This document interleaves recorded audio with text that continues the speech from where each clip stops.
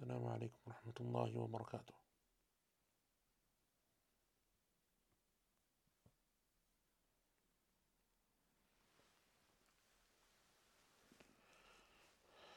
بسم الله الرحمن الرحيم. الحمد لله رب العالمين، والعاقبة للمتقين، ولا عدوان إلا على الظالمين، وأشهد أن لا إله إلا الله وحده لا شريك له إله الأولين والآخرين، وأشهد أن نبينا محمدا عبده ورسوله المصطفى الأمين. اللهم صل وسلم وبارك على عبدك ورسولك محمد وعلى آله وصحبه أجمعين، أما بعد. If someone could just give me a quick sound check whilst I'm speaking, just to make sure that inshallah the sound and everything else is okay. So last week, alhamdulillah, we covered a few of the verses from Surah Al-Fajr, in which Allah subhanahu wa ta'ala mentions a number of oaths. So we know that from the beginning of the surah, Allah Azza wa Jal takes an oath by the dawn or the daybreak or Fajr, and then by the 10 days or nights. And we mentioned that the majority of the scholars were of the position that those 10 days or those 10 nights are referring to the first 10 of Dhul Hijjah, according to the majority of the scholars of Tafsir. And then last week we continued with verses 3 onwards, 3, 4, and 5, in which Allah subhanahu wa ta'ala says, وَالشَّفْعِ وَالْوَتْرِ. And Allah Azza wa Jal takes a further two oaths, one by the even and one by the odd. And we mentioned the number of statements of the scholars concerning what it refers to. And if you recall, we mentioned the passage, or we mentioned the statement from Al-Qurtubi rahimahullah ta'ala in his tafsir, in which he brings a number of different positions of the scholars, because there were a number of different opinions that you can find amongst the scholars of tafsir as to what it refers to. But we said that essentially the major positions, or the well-known positions concerning this verse, come back to two broad categories. The first of them is with regard to ibadat, that is referring to acts of worship, primarily the act of worship being Hajj, because it follows on from verse number 2, the oath of the 10 days of Dhul Hijjah. So some of the scholars said that it's referring to the 12th and 13th of Dhul Hijjah, being the odd and the even number, which are obviously the last 2 days of Hajj. And others said that it's the 9th and the 10th of Dhul Hijjah, the day of Arafah, and the day of Eid, or the day of Yawm al-Nahr, for those of the people who are making Hajj as Yawm al-Nahr. For everyone else, it's the day of Eid. And others from amongst them said that it's referring to Salah. So you have in the prayers that which has an odd number of rak'ahs, and that which has an even number of rak'ahs. So for example, Maghrib and Isha. That's one body of opinion, or that's one kind of category that those statements go back to, that it's referring to the ibadat. The other position, or the other category that all of those different statements go to of the Salaf, is that it's referring to the creation. Whether that be the creation in amongst themselves, that there are things that Allah Azza wa Jal created that are in pairs or even, and there are things that Allah Azza wa Jal created in single units. There is nothing like them. So for example, the throne of Allah subhanahu wa ta'ala, it is unique in its creation. Allah Azza wa Jal created, it is the only type of throne that Allah subhanahu wa ta'ala created in that fashion and in that manner. Or some of the scholars said that the shaf' and al-watr, and we said, remember that the watr is read as with the fatha and with the kasra, al-watr and al-witr. And al-watr is the well-known pronunciation and the language of the people of the Hijaz, of the people of Mecca and Quraysh and so on. And al-witr is from the language of Banu Tamim and others. وَالشَّفْعِ وَالْوَتْرِ, that it's referring to the creator and the creation, that Allah Azza wa Jal is the one who is al-watr wal-witr. He is Allah Azza wa Jal, He is unique and He is alone. And there is a narration to that effect that Allah Azza wa Jal is one and He loves odd numbers. And that is why, as we know, within our Sharia, generally there are many acts of worship that revolve around odd numbers. So whether that be 3, whether that be, for example, 7, like in Hajj, and Tawaf, and Sa'i, and stoning the Jamarat, and so on, the odd number is generally something which is liked and which is preferred for that reason. And then obviously the even, referring to everything else that Allah Azza wa Jal has created, because nothing else is unique in that sense and in that fashion. And then Allah subhanahu wa ta'ala in the following verse takes another oath, and this is now oath number 5, وَاللَّيْلِ إِذَا يَسَرْ. And Allah Azza wa Jal takes an oath by the night. And we mentioned that some of the scholars said that al-yasr, or وَاللَّيْلِ إِذَا يَسَرْ, refers to the night as it is ending. Others said the night as it is coming bit by bit, or if you like, portion by portion, as the night extends out. And others said that it is referring to the beginning of the night, and that is the position, if you remember, that Ibn Kathir rahimahullah ta'ala chose. Ibn Kathir rahimahullah ta'ala chose that position because he said that then juxtaposes wal fajr. Al fajr is the beginning of the day, wal layli idha yasr therefore is the beginning of the night, the onset of the night. And that was the position that he chose. Others didn't necessarily take that position. They took the position that it's referring to the middle of the night or the end of the night. And so therefore it's referring to, I think even then it can be said that it's referring to the whole of the day and the night, because you have the end of the night and you have the beginning of the day, which is marked by Al-Fajr. And then Allah Azza wa Jalla in verse number 5, after taking those 5 previous oaths in verses 1 to 4, Allah Azza wa Jalla says, هَلْ فِي ذَلِكَ قَسَمٌ لِذِي حِجْرٍ. Is there not within that sufficient oath for the people of understanding, for the people of intelligence, for the people of sound mind? And that's because the word hijr, from the meanings of that word, is intelligence, is someone who uses their intellect to think and to ponder and to reflect and to contemplate. And that was the general position that you find within the books of tafsir, that Dhu Hijr or Qasamul Lidhi Hijr is referring to these oaths that Allah Azza wa Jalla has taken, meaning the 5 previous oaths. Is there not within them sufficient sign in those oaths for those people of intellect? Allah subhanahu wa ta'ala, after mentioning those opening 5 verses and the oaths that Allah Azza wa Jalla brings within them, and then posing this question in verse number 5 that we ended upon last week, Allah subhanahu wa ta'ala will now go on to speak about a number of the past nations and essentially posing the question of how they met their end. And this links to the previous verses in the sense that Allah Azza wa Jalla is saying that the people of intellect, the people of sound mind, the people of sound reason, the people who ponder and reflect, those oaths are sufficient for them, that they should believe in Allah Azza wa Jalla, that they should turn to Allah Azza wa Jalla, worship Allah subhanahu wa ta'ala. And so therefore for them it is sufficient. هَلْ فِي ذَلِكَ قَسَمٌ لِذِي حِجْرٍ. Is there not sufficient sign within those oaths for the people of understanding? For the believers, yes, there is sufficient sign. So they turn to Allah Azza wa Jalla and they dedicate their lives in worship to Allah subhanahu wa ta'ala. And that shows the importance of reflection and pondering. How often in the Quran Allah Azza wa Jalla, when He asks these questions, it is based upon the concept of someone. It is based upon the concept of someone gaining understanding through reflection and pondering over the verses of Allah subhanahu wa ta'ala. So for example, one of the difficulties that people have in our time, many Muslims, one of the shortcomings that we have is that we don't ponder over the Quran. We read the Quran and we study the tafsir of the Quran at times, and we maybe read the translation of the meanings of the Quran, but how often do we stop to reflect and ponder? And Allah Azza wa Jalla tells us, as we know, أَفَلَا يَتَدَبَّرُونَ الْقُرْآنَ. Will they not contemplate upon the Quran? And Allah Azza wa Jalla says in the Quran concerning the Quran, كِتَابٌ أَنزَلْنَاهُ إِلَيْكَ مُبَارَكٌ لِيَدَّبَّرُوا آيَاتِهِ. This is a book that is blessed, we revealed it to you, that you may ponder over its verses. وَلِيَتَذَكَّرَ أُولُو الْأَلْبَابِ. And that the people of understanding may reflect upon it. It is a reminder for them.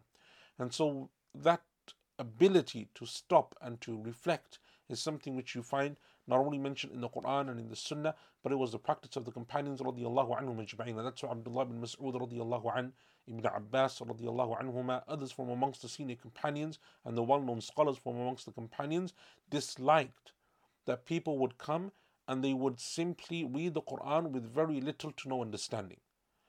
And that's obviously a challenge for us as English speakers or non-Arabic speakers, because it puts an extra obstacle in our way. And that's why for us, studying tafsir is even more important and paramount than someone who can at least maybe take something away from the Arabic language because they speak the language, even though for many of them, much of the Quran in terms of the words that are used and so on may not be familiar to them also. So Allah Azza wa Jalla is saying, is there not within that sufficient sign? Now Allah subhanahu wa ta'ala will tell us and mention to us the situation of those people for whom it was not sufficient sign, that they reflected upon Allah Azza wa Jalla's creation, didn't cause them to stop and ponder and reflect. And those 3 nations that will be mentioned are the people of Ad, the people of Thamud, and Pharaoh. These are the 3 that Allah Azza wa Jalla will refer to within this surah. So Allah subhanahu wa ta'ala is, and remember that this surah, as we said at the beginning when we first started the tafsir of Surah Al-Fajr a couple of weeks back, is a surah that speaks about the hereafter. It is a surah that speaks about accounting.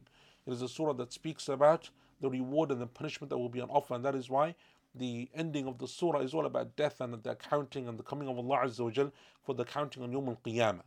And Allah subhanahu wa ta'ala is mentioning now that accounting in a different way, and that is in the sense of those people who didn't focus upon what their prophets came with. The message that their prophets and messengers brought to them wasn't sufficient for them in order for them to heed the message of Allah subhanahu wa ta'ala. Allah Azza wa Jal says in verse number 6, أَلَمْ تَرَ كَيْفَ فَعَلَ رَبُّكَ بِعَادٍ. Have you not considered how your Lord dealt with the people of Ad?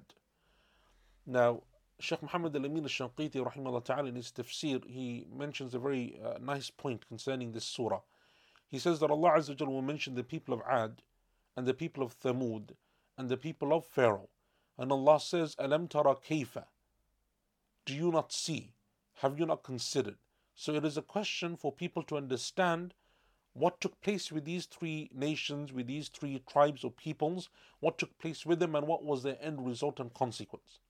But as Shaykh Muhammad al-Amin rahimahullah ta'ala points out, Allah Azza wa Jalla doesn't actually mention the consequence here in this surah explicitly. Allah subhanahu wa ta'ala doesn't mention explicitly what took place with each one of these three nations and how they met their demise and their destruction. That is mentioned elsewhere in the Quran. It is mentioned in Surah Al-A'raf. It's mentioned in Surah Hud. It's mentioned more closely to Surah Al-Fajr. It's mentioned in surahs like Surah Al-Haqqa towards the end of the Quran. Those are the surahs that focus upon the destruction of what took place to these tribes and nations. Allah subhanahu wa ta'ala in this surah isn't going to focus on that. Rather, the question here is for people to understand. And what does Allah Azza wa Jal focus on here instead, as we will see in these verses now? Allah Azza wa Jal focuses on the skills, the abilities, the blessings that these different tribes and nations were given, and how those skills and abilities, how those blessings and favors that Allah granted to them, when those people disbelieved and turned away from Allah, didn't benefit them in anything, didn't help them, didn't come to their aid. And so Allah subhanahu wa ta'ala says, أَلَمْ تَرَ كَيْفَ فَعَلْ. Do you not see or do you not consider how your Lord, and obviously as Imam al-Qurtubi rahimahullah ta'ala is referring to here, the see here, or the people, or the person that is being directly addressed first and foremost, is obviously the Prophet sallallahu alaihi wasallam, and then by extension all of the believers. It is meant for everyone. Alam tara, do you not see? Meaning, have you not considered? And as we mentioned before, sometimes the sight that is being referred to in the Quran, especially in the context of these types of verses where Allah Azza wa Jalla is referring to something that took place centuries before, generations before the time of the Prophet sallallahu alaihi wasallam, is referring to, as Al-Qurtubi rahimahullah ta'ala and others say, ru'yatul qalb. It is the seeing of the heart, meaning do you not reflect, do you not consider, do you not ponder upon? And that's because these three nations were well known amongst the Arabs. Remember, this is a Makki surah, and as we know, the Makki surahs generally don't speak in great detail concerning the past nations and their problems. Those surahs generally referred to, or the ones that you have in greater detail, are not necessarily the Makki surahs. Why then does Allah subhanahu wa ta'ala refer to these people here? Allah Azza wa Jalla refers to Ad and Thamud, as we mentioned before when we were doing the tafsir of Surah Al-Shams, and the mention of Thamud came. Ad and Thamud were known to the Arabs, so to the Quraysh and the Arabs in general, because they too were Arab tribes. They were Arab nations. And so their mention and their story and their like incidents were well known to the Arabs. And the people of Pharaoh were known, or the story of Pharaoh was somewhat familiar to the Arabs, because the Jews were widespread within the lands of Arabia.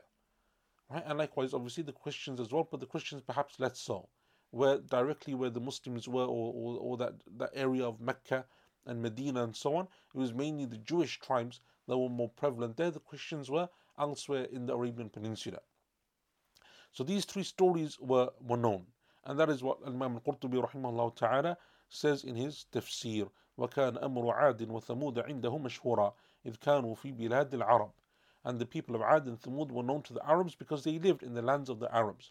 And that is why, as we mentioned before, when the Prophet ﷺ was going to the Battle of Tabuk, he passed by the old dwellings of the people of Thamud. Right? And so it was known to them who these people were because of them being Arabs. Imam Ibn Kathir rahimahullah ta'ala, he says that when Allah subhanahu wa ta'ala mentions these people, and he mentions when Allah subhanahu wa ta'ala mentions rather uh, before in the oaths that we have taken, or in the oaths that Allah Azza wa Jalla rather has taken and mentioned at the beginning of the surah, that refers to the things that it refers to, including the ibadat and so on. And that is also one of the connections that some of the scholars made between the opening oaths and between now these stories. Allah Azza wa Jalla takes an oath, and as we said, if we take the tafsir especially of, all of them are referring to acts of worship. Those are points of worship for the people of Islam and for the people of Iman, whether it's salah or whether it's hajj or whether it's using generally that time of fajr and so on to fast and to do other acts of worship. This is how the people of Iman use those signs of Allah subhanahu wa ta'ala to draw them closer, to draw themselves closer to Allah subhanahu wa ta'ala.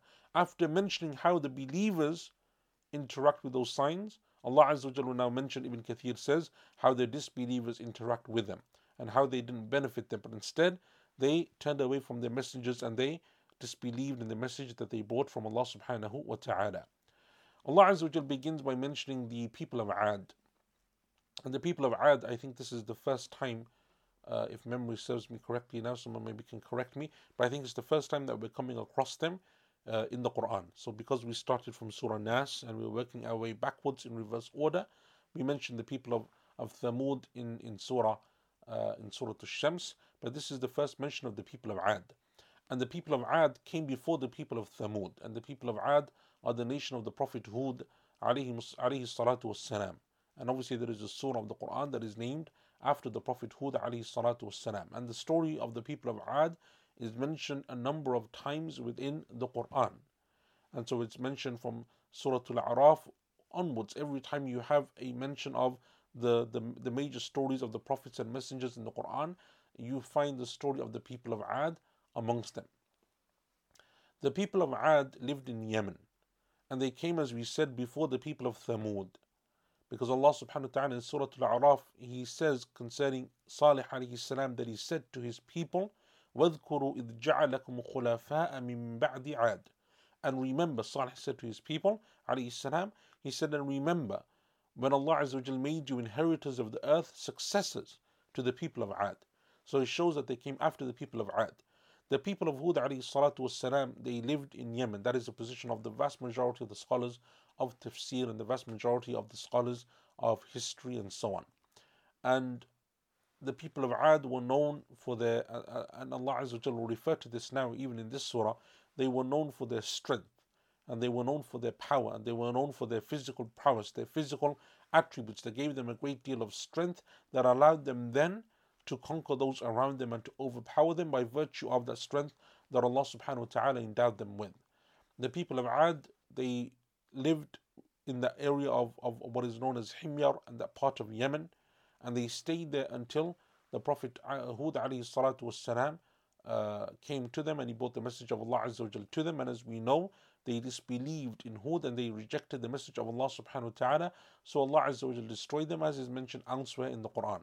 Right? They were destroyed and there was nothing of them left.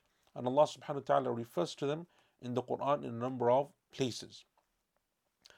The people, or the scholars of tafsir rather, they differ as to whether there was more than one Ad. And this is something which we'll inshallah ta'ala mention in more detail when we come to Surah Al-Najm. And that is because Allah subhanahu wa ta'ala in Surah Al-Najm, when He refers to Ad, He says, وَأَنَّهُ أَهْلَكَ عَادًا الْأُولَى. And remember, or that He, meaning Allah Azza wa Jalla, is the one who destroyed the first Ad. And so the scholars differed. Was there more than one Ad or only one Ad? The position, it seems, of many of the scholars is that Adan al-Ula, or the first people of Ad, refers to the people of Hud alayhi salatu wassalam, and that there could have been then other types of Ad. Some of the scholars said that the remainder of the people of Ad who left from Yemen after the general tribe was destroyed, so those people that were saved from the punishment that left from Yemen and they sought dwelling elsewhere, some of them became Thamud and some of them went to other parts of the lands. And it said that some of them therefore are known as the second coming of Ad. But it seems that Allah Azza wa Jalla knows best that the Ad that is referred to in the Quran is the first Ad, wherever it is referred to, and Allah knows best. But as we said, inshallah, when we come to Surah Al-Najm, maybe we can take a closer look at that. So anyway, the people of Ad are known to be the people that the Prophet Hud alayhi salatu wasalam came to. And Allah Azza wa Jal in more than one place mentions this explicitly when He says, وَإِلَىٰ عَادٍ أَخَاهُمْ هُودًا. And to the people of Ad, we sent to them their brother, meaning their brother as in a member of their nation, not their brother in religion, but their brother in terms of lineage and in terms of being from that land and so on. We sent to them their brother Hud. Al-Imam Al-Tabari rahimahullah ta'ala, he said concerning this verse, أَلَمْ تَرَ كَيْفَ فَعَلَ رَبُّكَ بِعَادٍ. He said that Allah subhanahu wa ta'ala mentions to the Prophet sallallahu alaihi wasallam, do you not see, O Muhammad, meaning do you not consider with your heart what your Lord did to the people of Ad? And Imam al-Baghawi rahimahullah ta'ala, he said that Allah Azza wa Jal causes or casts terror and fear into the hearts of the people of Mecca when He reminds them of how they were destroyed despite their strength and despite their bodies and their height and so on and so forth. And we know this to be actually the case, what Al-Baghawi says, because it's mentioned, and I think we've referred to this before, in one of the stories in the Seerah when the Prophet ﷺ is approached by a man by the name of Abu al-Walid. And this is the man that the chieftains of Mecca sent to the Prophet ﷺ so that he can negotiate on their behalf. Ask the Prophet ﷺ, what does he want? Does he want women? Does he want money? Does he want fame? Does he want power? What does he want? And they will give it to him if only he stops preaching the religion of Islam. And one of the things that the way that the Prophet ﷺ responds to Abu Walid after he's made his offers and after he's presented what he had to present, the Prophet ﷺ starts to recite from Surah Fussilat, the opening passage of Surah Fussilat. And a page or so into Surah Fussilat, Allah Azza wa Jal mentions the two peoples of Ad and Thamud. And Allah Azza wa Jal says, فَإِنْ أَعْرَضُوا, and if they turn away, if they reject, if they turn away, فَقُلْ أَنذَرْتُكُمْ صَاعِقَةً مِثْلَ صَاعِقَةِ عَادٍ وَثَمُودٍ. Then tell them and warn them of the same punishment that struck the people of Ad and Thamud. Say to them, I warn you of a punishment similar to the punishment of Ad and Thamud. And when Abu Walid heard this, he told the Prophet ﷺ to stop. And he left and he went back to the people of Mecca and he told them that they should follow this man. And they obviously rejected and refused to do so. But the point here being that the mere mention of Ad and Thamud and their destruction and their punishment was enough for this chieftain or from amongst the nobility of Mecca to make him stop, because they were familiar with this. And that is what Imam al-Baghawi rahimahullah ta'ala is saying, that this is a Mecca surah. By mentioning the people of Ad and Thamud, Allah Azza wa Jal casts terror into the hearts of and fear into the hearts of the people of Mecca, because they were familiar with those people and their strength and their prowess and their abilities and what they could do, despite that they were destroyed. So what then you, O people of Mecca, what do you have, O Quraysh, that is greater than what the people of Ad had? And that is something similar which is also mentioned by Ibn al-Jawzi rahimahullah ta'ala in his tafsir. He said, فَخَوَّفَ أَهْلَ مَكَّةِ بِهِلَاكِ مَنْ كَانَ أَشَدَّ مِنْهُمْ. Allah Azza wa Jal causes the people of Mecca to be fearful because He tells them that those that came before them was stronger than them, fiercer than them, had more strength than them, and still they were destroyed by Allah subhanahu wa ta'ala. Allah Azza wa Jalla, Shaykh Muhammad al-Amin al-Shanqiti rahimahullah ta'ala, he says that Allah Azza wa Jalla in this surah, He doesn't mention how they were destroyed, neither Ad, nor Thamud, nor the people of Pharaoh. Doesn't go into detail in terms of their destruction. But rather what Allah Azza wa Jalla does here that is new is that He describes for each one of them certain attributes that they were given. So this is what Allah Azza wa Jal focuses on, because the fact that they were destroyed is well known. And Allah subhanahu wa ta'ala will simply mention this in one verse towards after mentioning these three nations and these three peoples. Allah Azza wa Jal will simply say, and inshallah we will come to this, Inna rabbaka labil mirsad. Right? That's all that Allah Azza wa Jal needs to say. Allah subhanahu wa ta'ala doesn't need to go into any more detail. What does instead Allah Azza wa Jal focus on?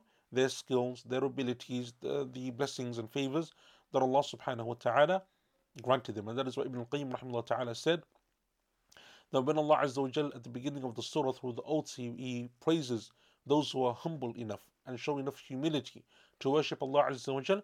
Now Allah subhanahu wa ta'ala mentions the state and the condition of those who are too proud and too haughty and too arrogant to worship Him subhanahu wa ta'ala.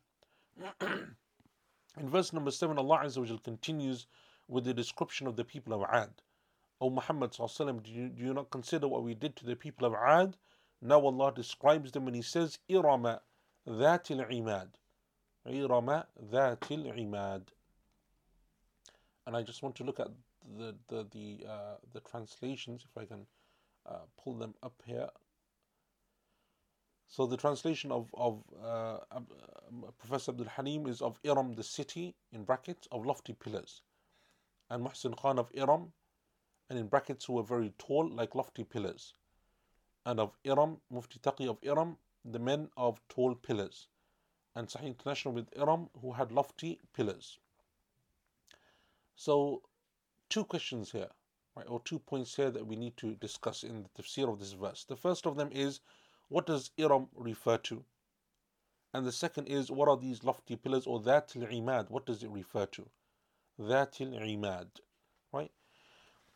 The first of those positions is, and actually let me begin by mentioning some of the statements of the early scholars, and then we'll go into the different positions of the scholars of tafsir. So some of them said, for example, Iram Dhat al-Imad refers to a city, and then they differed as to which city in particular it is referring to.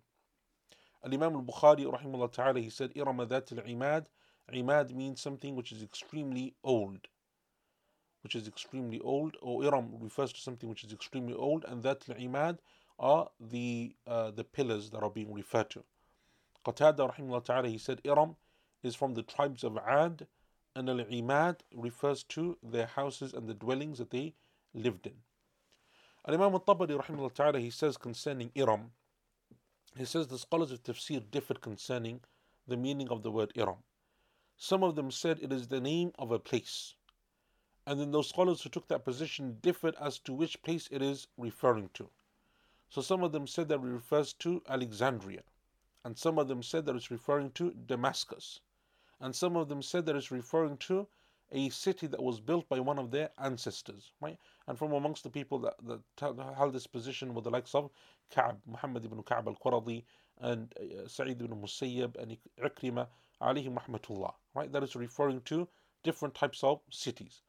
Ibn Kathir rahmatullah ta'ala, so we're still going through Imam al-Tabari's kind of, like summary of the meaning or the different positions of what is Iram, but I'm going to interject here and there with some of the statements of the other scholars of tafsir as well. Ibn Kathir rahimahullah ta'ala says concerning this first position that Iram refers to a city, whether it's Damascus or whatever it may be. He says whoever claims this, that Iram refers to a city, whether it be Damascus as is reported from Sa'id bin Musayyib and Ikrimah, or whether it's Alexandria or something else, he said then this is something which there is some doubt concerning. And that is because when Allah subhanahu wa ta'ala refers to these people and their destruction, He refers to the people of Ad. And Allah Azza wa Jal says that it is a place that was destroyed. And when a place is destroyed, such as this place, it is very rare that someone will come and live and reside therein, right? With this type of destruction. And remember, this type of destruction, the people of Ad and Thamud and so on, is very different to the destruction of the people of Pharaoh. Pharaoh, how is he destroyed? They're drowned in the river, as we know, in the sea. But the cities that they lived in Egypt, Cairo and all of this, nothing happens to those cities. So it is a different type of destruction. The destruction of Ad and Thamud, however, is of the places. Ibn Kathir rahimahullah ta'ala is saying that if it was something like this, then those places, the ones that are being mentioned, Damascus and Alexandria and so on, would have also been destroyed, and it would have been unlikely that other people would have come and they would have settled there, because people generally avoided places that they knew of destruction. And that is why even centuries and generations and millennia after the time of the people of Thamud, we don't have people living in Mada'in Salih, right, which is today in modern day Saudi Arabia. We don't have people living in that particular place. So anyway, that's the first position. Ibn Kathir rahmatullah didn't consider it to be a very strong position, but anyway, it is the first position. The second position is, as Al-Imam al-Bukhari rahmatullah mentioned, and as we know from now, that if Imam al-Bukhari rahmatullah mentions something as a position in the Sahih, then most likely it goes back to Mujahid. Mujahid rahmatullah said the second position is that Iram refers to a nation, and the word Iram means an old nation. That's what Imam al-Bukhari rahmatullah says. He says Iram refers to something which is extremely old. And no doubt the people of Ad are extremely old. And some of the scholars are of the position, in fact I think many of the scholars are of the position, that after the time of Nuh alayhi salatu wassalam, one of the first prophets to come and the first nations to which a messenger and a prophet was then sent were the people of of Ad, right, with the people of Ad, and that's why it is said that Ad traces its lineage, in 3 or 4 generations back to the Prophet Nuh alayhi salatu wassalam. Others from amongst them, the third position that you have that Imam al-Tabari rahimahullah ta'ala mentions, is that it is a qabila from Ad. It is a tribe from Ad. So Ad is a massive nation. Iram was the particular qabila, was the particular tribe of Ad to which Hud alayhi salam was sent and to which this destruction came. And so therefore on that tafsir it is possible to say, as we mentioned in Surah Al-Najm, Adan al-Ula, the Adan al-Ula is referring to this particular tribe as opposed to all of the people of Ad, and Allah Azza wa Jal knows best. And this was the position chosen by Qatada and Muqatil from amongst the scholars of tafsir. And as Zajjaj, who was the famous linguist of the Quran, and he wrote books on the language of the Quran, he said, and that is why Iram, right, Iram in this verse is mamnu' min as-sarf, meaning that it doesn't have a tanween. So when Allah Azza wa Jalla says, Alam tara kayfa fa'ala rabbuka bi'adin, right, because it has the 2 kasras on the word ad, if it was a description, it would be iramin, right, iramin. It's not iramin, it is irama. Why is it irama? Why is there no tanween on it? He said because it is a name. It is a name of a tribe. And because it is a name of a tribe, it has been left without tanween. And this is obviously to do more with the Arabic language and its grammar. So that's the third position that is referring to a tribe from Ad. The fourth position that Imam al-Tabari rahimahullah ta'ala mentions is that it is referring to al-Halik. That it's referring to, Iram means the destroyed. So Allah Azza wa Jal says, do you not see or have you not considered what your Lord did to the people of Ad? Iram, they were destroyed. That's essentially what's referring to, and this was the position of Al-Dhahhak, and it is mentioned as a narration on Ibn Abbas radiyallahu anhuma. Right, radiyallahu anhuma. Al-Imam al-Tabari rahmatullahi ta'ala, he then says, وَأَشْبَهُ الْأَقْوَالِ فِيهِ بِالصَّوَابِ عِنْدِي, and the one that seems most likely to be correct in my opinion is that Iram is the name of a tribe from the people of Ad. That it is the name of a tribe from the people of Ad. And Ibn Kathir rahmatullahi ta'ala, I think he also kind of leans towards this because he says that the word Iram is mentioned to further elucidate or further emphasize or further highlight who the people of Ad were. So they were this tribe from the people of Iram.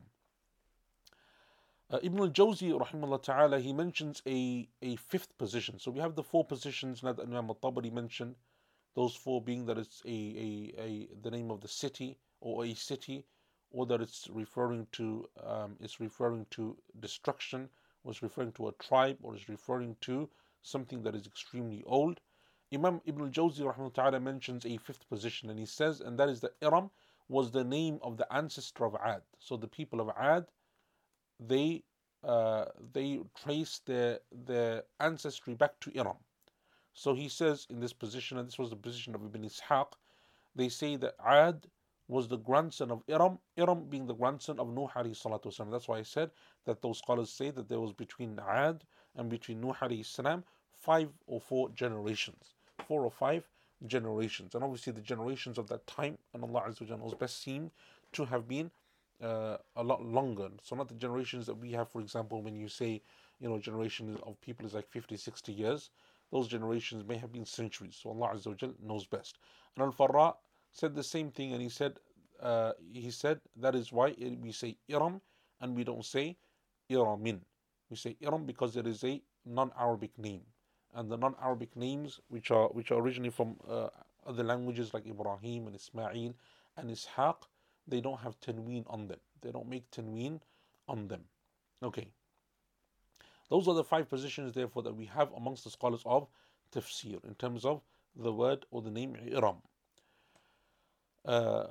And the strongest of them, and Allah Azza wa Jalla knows best, seems to be what Ibn Kathir rahmatullahi ta'ala and what Imam al-Qurtubi, al-Tabari and others refer to, and that is that Iram seems to refer to, Allah Azza wa Jalla knows best, to it is another description of the people of Ad. So whether it's the name of the tribe that they belong to, or whether it's just a name, a name of the ancestor, therefore that they associate themselves with, that is what seems to be the strongest position, and Allah Azza wa Jalla knows best. Allah subhanahu wa ta'ala then says, Dhatil Imad. ذات العماد. وقوله ذات العماد, Imam al-Tabari rahimahullah ta'ala says, and they also differed concerning this. The word imad is one of the plurals of the word amud. And amud generally in the Arabic language means a pillar. But a pillar can be a linguistic pillar, right? Like you have a pillar in a building or a pillar in a house and so on. Or it can be a metaphorical pillar, like a pillar of the community, right? A pillar of strength. So it can have multiple meanings. So that is why there is a difference of opinion concerning this. Imam al-Tabari says that the first position amongst the scholars is that the meaning of that al-imad is it's referring to their height, that they were people of extreme height.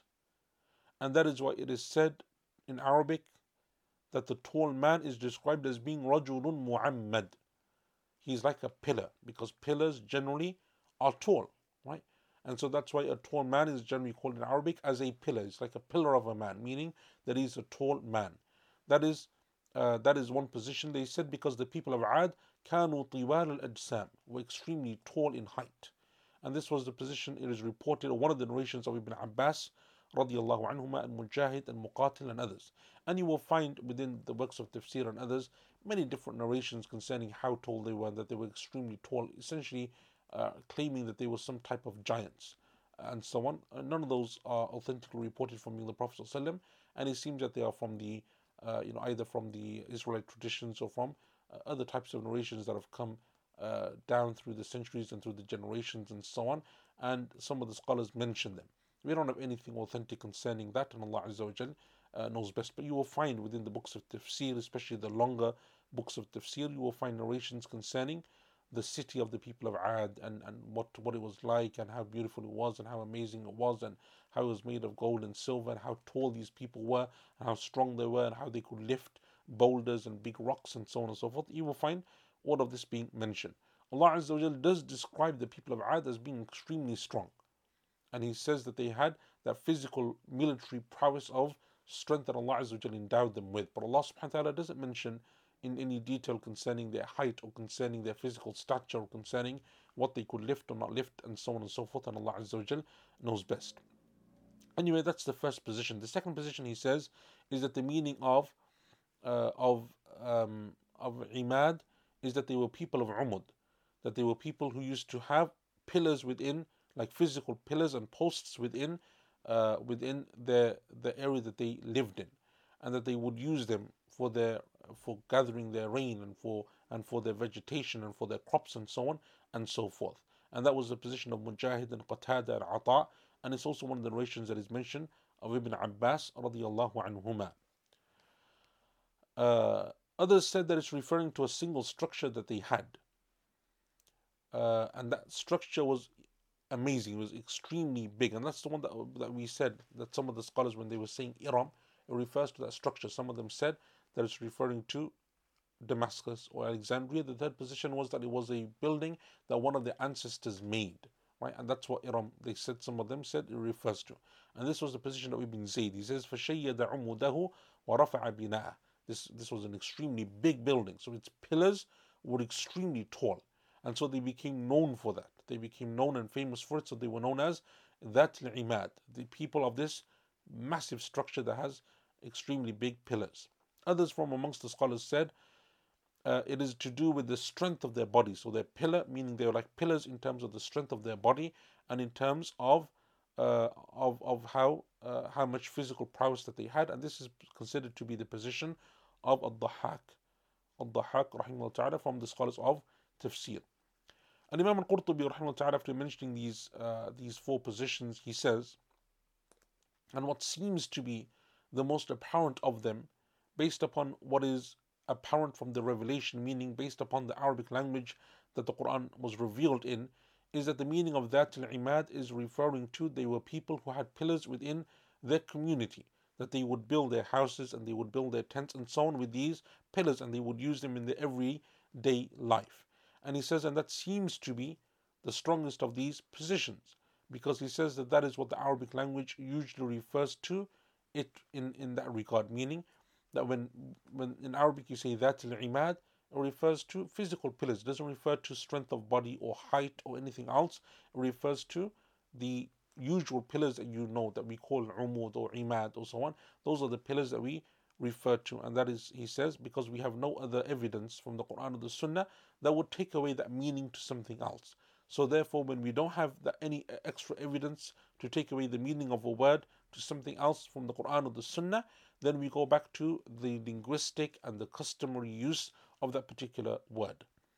Ibn Kathir rahmahullah ta'ala also seems to have taken this, and he says, because they were people who used to live in houses that were propped up by extremely big and strong pillars.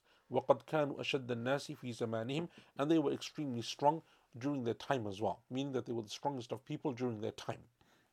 Ibn Kathir rahmahullah ta'ala therefore seems to have merged between those two positions, but primarily he says that it refers to the pillars of their community, and it's possible therefore that they had pillars that they built with, but they were also extremely strong, and that is why some of the scholars used it to have that meaning in terms of a secondary meaning, and Allah Azza wa Jal knows best. The fact that they were strong or that they had that amazing strength is something which is referred to in the Quran, because Allah subhanahu wa ta'ala mentions, I believe in Surah Fussilat, Allah Azza wa Jal says concerning the people of Ad that they used to say, وَقَالُوا مَنْ أَشَدُّ مِنَّا قُوَّةً.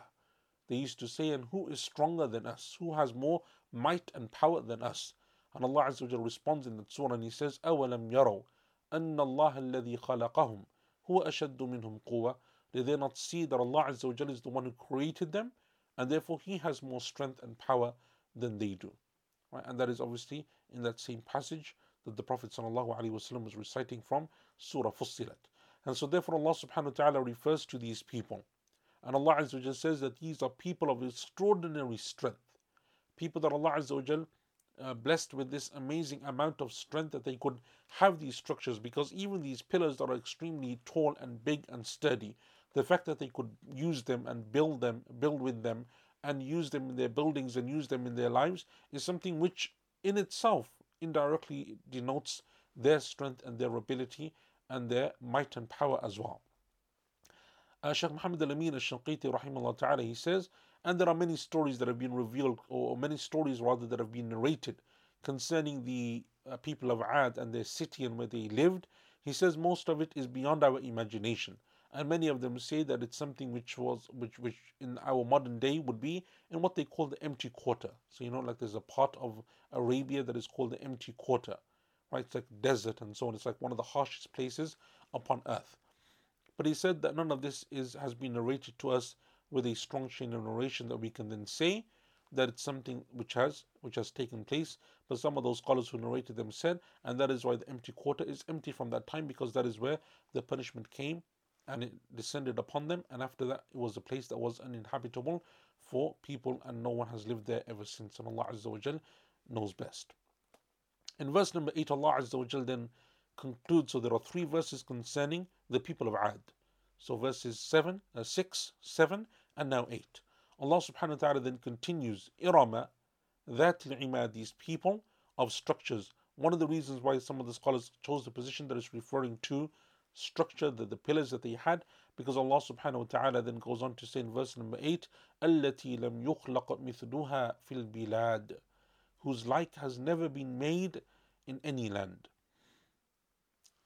Qatada rahimahullah ta'ala, he said that it is said that one of the structures would be 12 arm spans in height, meaning in height into the heavens. And Ibn al-Jawzi rahimahullah ta'ala, he said that when we're speaking about what Allah Azza wa Jalla is referring to here, there are 2 positions as to what Allah Azza wa Jalla is referring to here, whose like has never been made in any land. The first of them is that it's referring to the people of Ad, that there was nothing like them, meaning that Allah Azza wa Jalla didn't create a creation like them in terms of their height, in terms of their power, in terms of their strength, and so on. And this was the position of Al-Hasan al-Basri rahimahullah ta'ala. And the second is that it's referring to التي لم يخلق مثلها, its like was never made. What is the it referring to? Its like was never made. The it, some of them said it's referring to the people of Ad, that's Al-Hasan al-Basri. The second position is that it's referring to the city, meaning those pillars, that the likes of those pillars were never seen upon any land, meaning in terms of their strength and their width and their height and so on, and so forth. And that was the position of Ikrimah rahimahullah ta'ala. And obviously each one would depend on what you consider that al-imad referring to.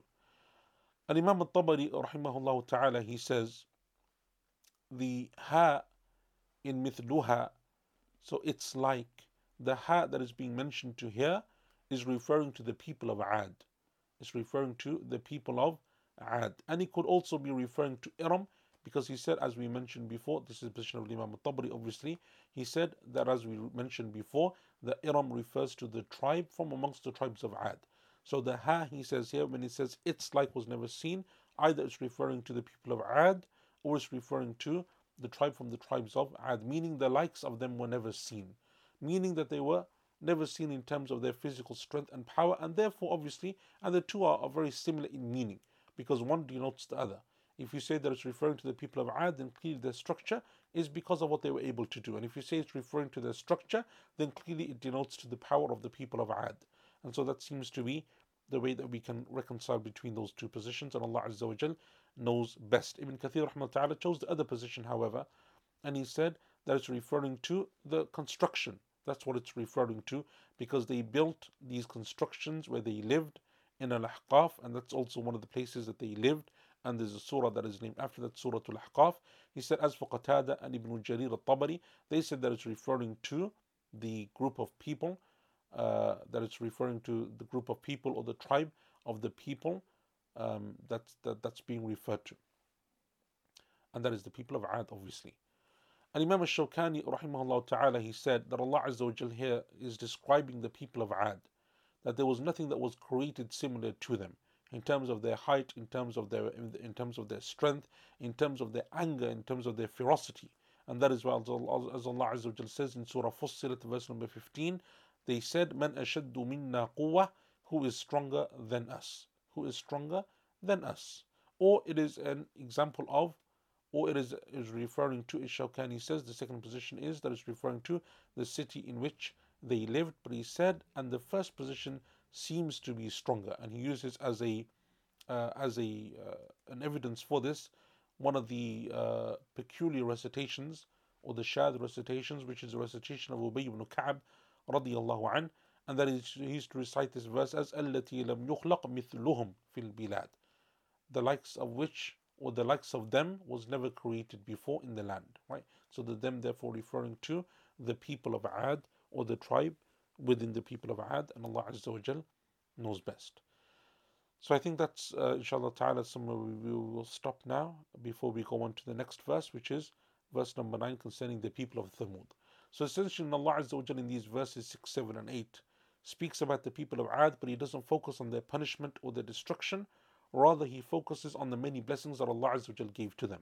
Whether it's their physical ability, their physical strength, the ferocity that they had that made others become overpowered by them, or the structures that they were able to build by Allah's permission because of the strength that they were given. All of these are from the many blessings that Allah Azza wa Jal bestowed upon them, right? And that's why Allah Azza wa Jal mentions in the Quran concerning, in another surah concerning the people of Ad, he says, وَإِذَا بَطَشْتُمْ بَطَشْتُمْ جَبَّارِينَ, and when you would conquer, or when you would fight with extreme ferocity, right? Because they were people of batsh, people of anger, were people of transgression. When they fought, they were known for their strength and for their power. Did that strength help them when they turned away from Allah Azza wa Jal? Did that strength and power help them when they rejected the Prophet Hud alayhi salatu wassalam? Did that strength help them when they tried to oppose the punishment of Allah subhanahu wa ta'ala? No. So Allah Azza wa Jal is saying, and this is a pattern or a theme that you will see repeated within the Quran and the Sunnah, that it is not always the people of strength and power and richness and riches and fame that are always successful. Even if they are successful in the intermediate term or the short term, then it is something which is temporary, because ultimate success comes for the people that turn to Allah Azza wa Jal, even if they apparently seem to be weak and to be poor and to be destitute and to be people who don't have the riches and the trappings of the dunya. And so Allah Azza wa Jal, when the time came for the people of Ad, nothing could stop Allah Azza wa Jal from destroying them. And that is why Allah subhanahu wa ta'ala mentions in Surah Hud, when he describes their destruction, Allah subhanahu wa ta'ala says, كَأَلَّمْ يَغْنَوْا فِيهَا, when they were destroyed, it was as if they never existed.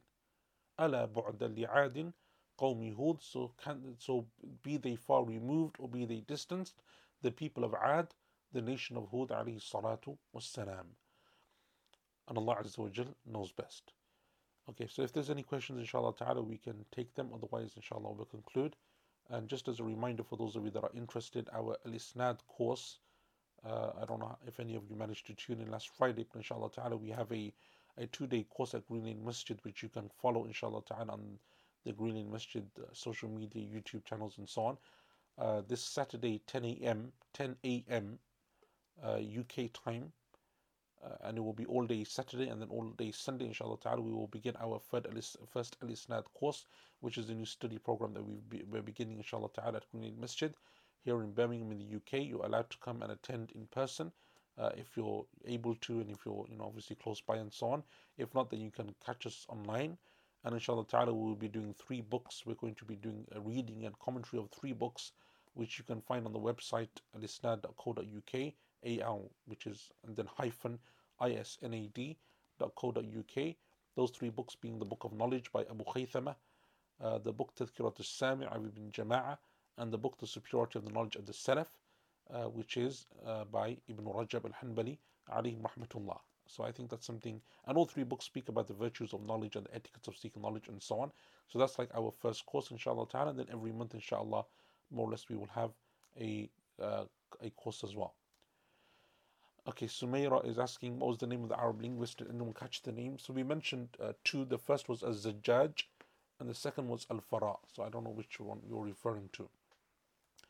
Regarding the Isnad course, if doing this online, if one misses parts in the middle, will recordings be available? Yes, so this will be streamed all online on the YouTube of Green Lane Masjid, and then it's just uploaded, so it's just there. So if you miss something, then yeah, it's going to be inshallah ta'ala available, because this is a free course, so we're not charging for this, so it's just openly available. So it's like everything else that you can just access freely on their YouTube page.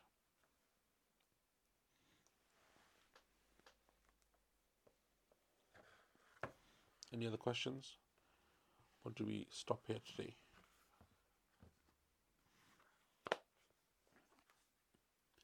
If any questions on the text, when online people be able to ask questions, yes, inshallah ta'ala. So one of the things that we're going to try to do is have some type of a Q&A platform that you can engage with other than the chat. So we don't want people using the chats on YouTube. It's just distracting for everyone else that's there. I'd rather no one writes on the chat unless there's like a problem with the actual streaming. The chat shouldn't really be used for like comments and questions and so on, and because they just get lost. And likewise the same with Facebook and so on. So what we're going to try to do is use one of these like web platforms where you can just simply type in your question, like for those of you that have attended Maghrib courses and so on, we sometimes use them, where you can just like text in your question or message in your question, and then people can upvote the question if it is the same question and so on, and that way we can just take them one by one. So when we do have Q&A, and that's something inshallah ta'ala, that, because all the questions will be written, so whether you're online or whether you're there in person, inshallah ta'ala, hopefully you will have the opportunity to ask questions. In terms of how much time will be available for questions, that's a very different proposition. I don't know, because this is the first time we're running something like this.